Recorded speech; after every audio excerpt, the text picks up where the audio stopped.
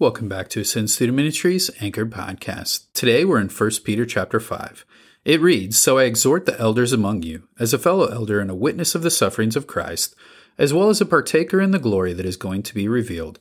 Shepherd the flock of God that is among you, exercising oversight, not under compulsion, but willingly, as God would have you, not for shameful gain, but eagerly, not domineering over those in your charge, but being examples to the flock. And when the chief shepherd appears, you will receive the unfading crown of glory. Likewise, you who are younger, be subject to the elders. Clothe yourselves, all of you, with humility toward one another. For God opposes the proud, but gives grace to the humble. Humble yourselves, therefore, under the mighty hand of God, so that at the proper time he may exalt you, casting all your anxieties on him, because he cares for you.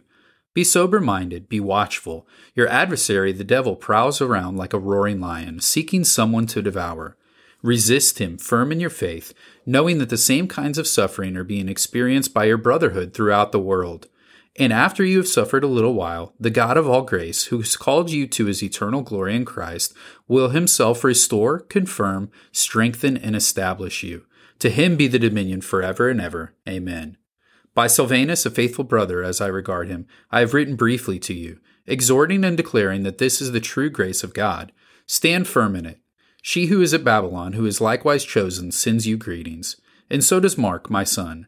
Greet one another with a kiss of love. Peace to all of you who are in Christ." So here in chapter 5 of 1 Peter, we wrap up really his first part of the words that he'll be able to give to us. We'll continue tomorrow into 2 Peter and see more of what he is looking to teach the people of God. Today for our nugget of truth, we're going to focus on a word that we see him repeat several times here in this passage, and that is humility. And we're going to talk about the way in which humility, or being humble, helps us to place ourselves into a mindset for which God is able to use us, whatever our circumstances are. And I believe that that's the reason that Peter is writing, especially to these believers who are suffering.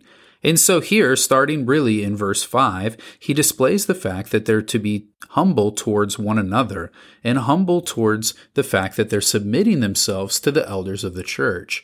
And so in doing so, they're placing themselves first under the authority of the people that God has put in place in their life, and then they're placing themselves ultimately under the authority of God. In doing so, they display the fact that their abilities and their talents and their thoughts and their lives are all to be under the authority of those people who are over them, first being the elders of the church and then being God.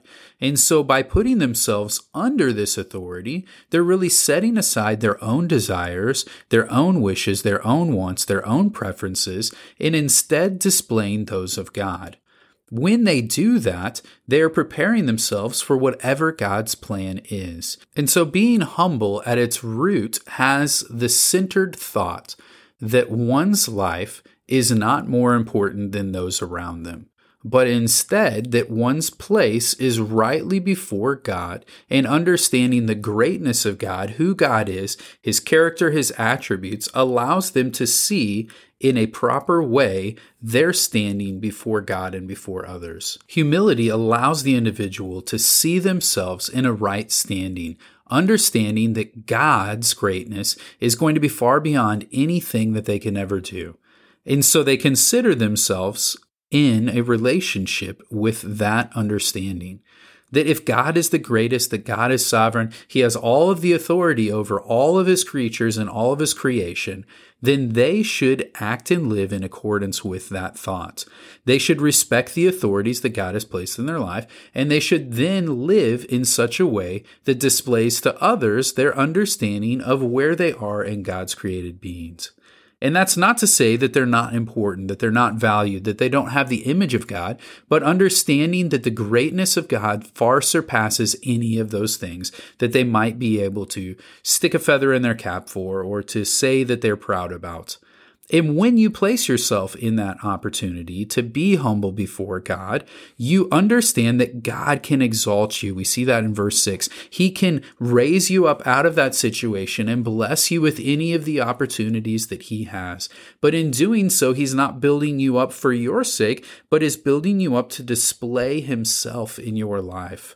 And so we're called to be able to cast our anxieties, our cares, all of our lives upon him, understanding that he is watching over us, understanding that by putting ourselves under him, we're taking his authority, but also his protection, his provision, and his desires in our life. And that allows us to put ourselves in the best possible place to experience whatever it is that God brings into our life. And so when we look at verses 8 and 9, it talks about several different things that could come into our life that could be very difficult for us to overcome. But if we've placed ourselves under the authority of God, we're looking for his protection and his provision, we are better able to defend ourselves against the world's systems and against the lies of the devil, because we've placed ourselves in the opportunity to have the heavenly mindset and to have a godly perspective with the situations that we experience.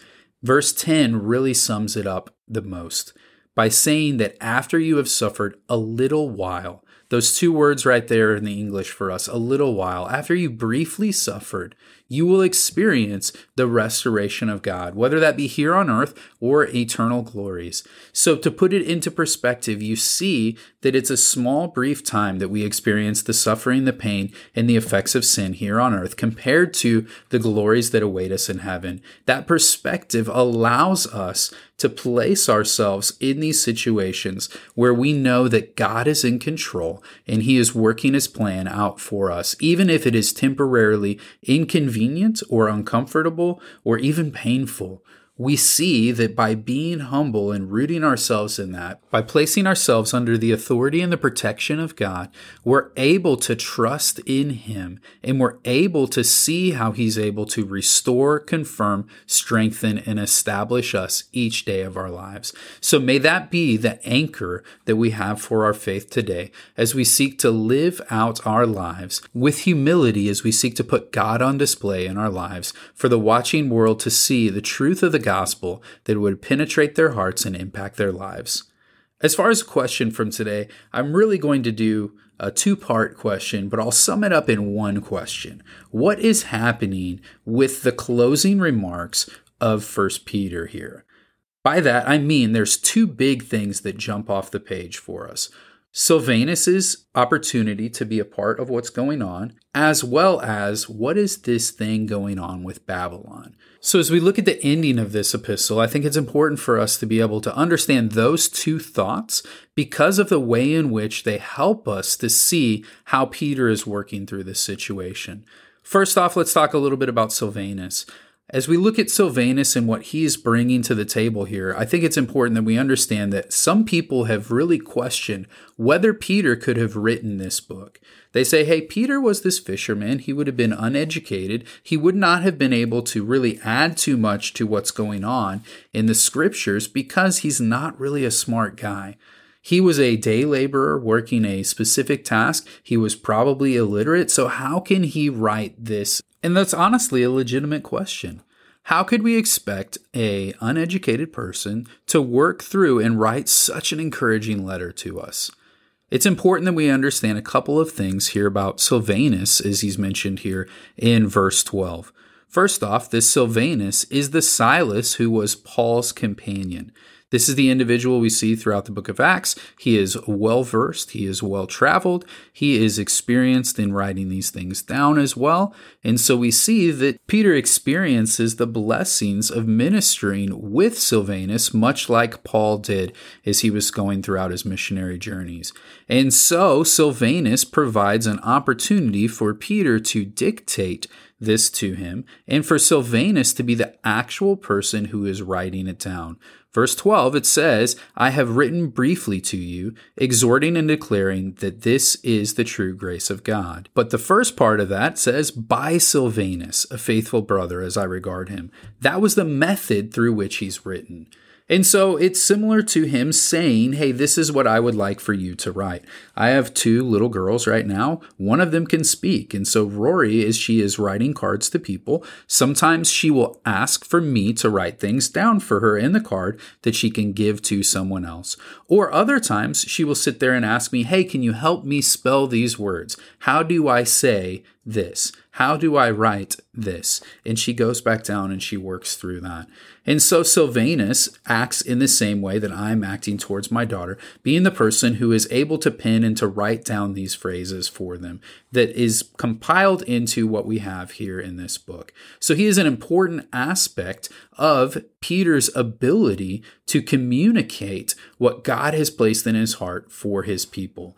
And so we see that he is a tool used by God for this, and an important aspect of us being able to understand the way in which God is using the community of believers collectively to push forward what he is trying to teach his people. He works through the limitations of Peter and the gifts and the talents of Silvanus to do that in this passage.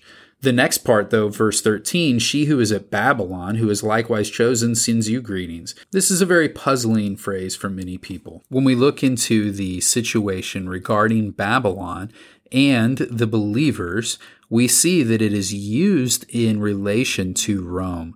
Much as Babylon was the place of the exile for the Israelites, the believers of God, at the close of the Old Testament, it's an opportunity to be used as an image here in the New Testament time to refer to Rome and the situations that are taking place there. I have a friend who's a missionary in a Southeastern Asian country, and he kind of has to speak in code with some of the different things that he writes. He does that so that he doesn't offend the government or the people in his area if they were to intercept any of his transmissions.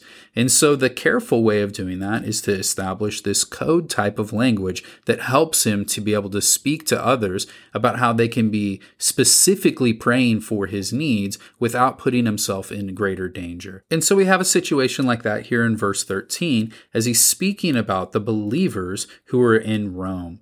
And so he writes about them cryptically so that they're not in danger and so that it's not something that would establish any other further punishments to those individuals had there been something that they rejected written in this letter.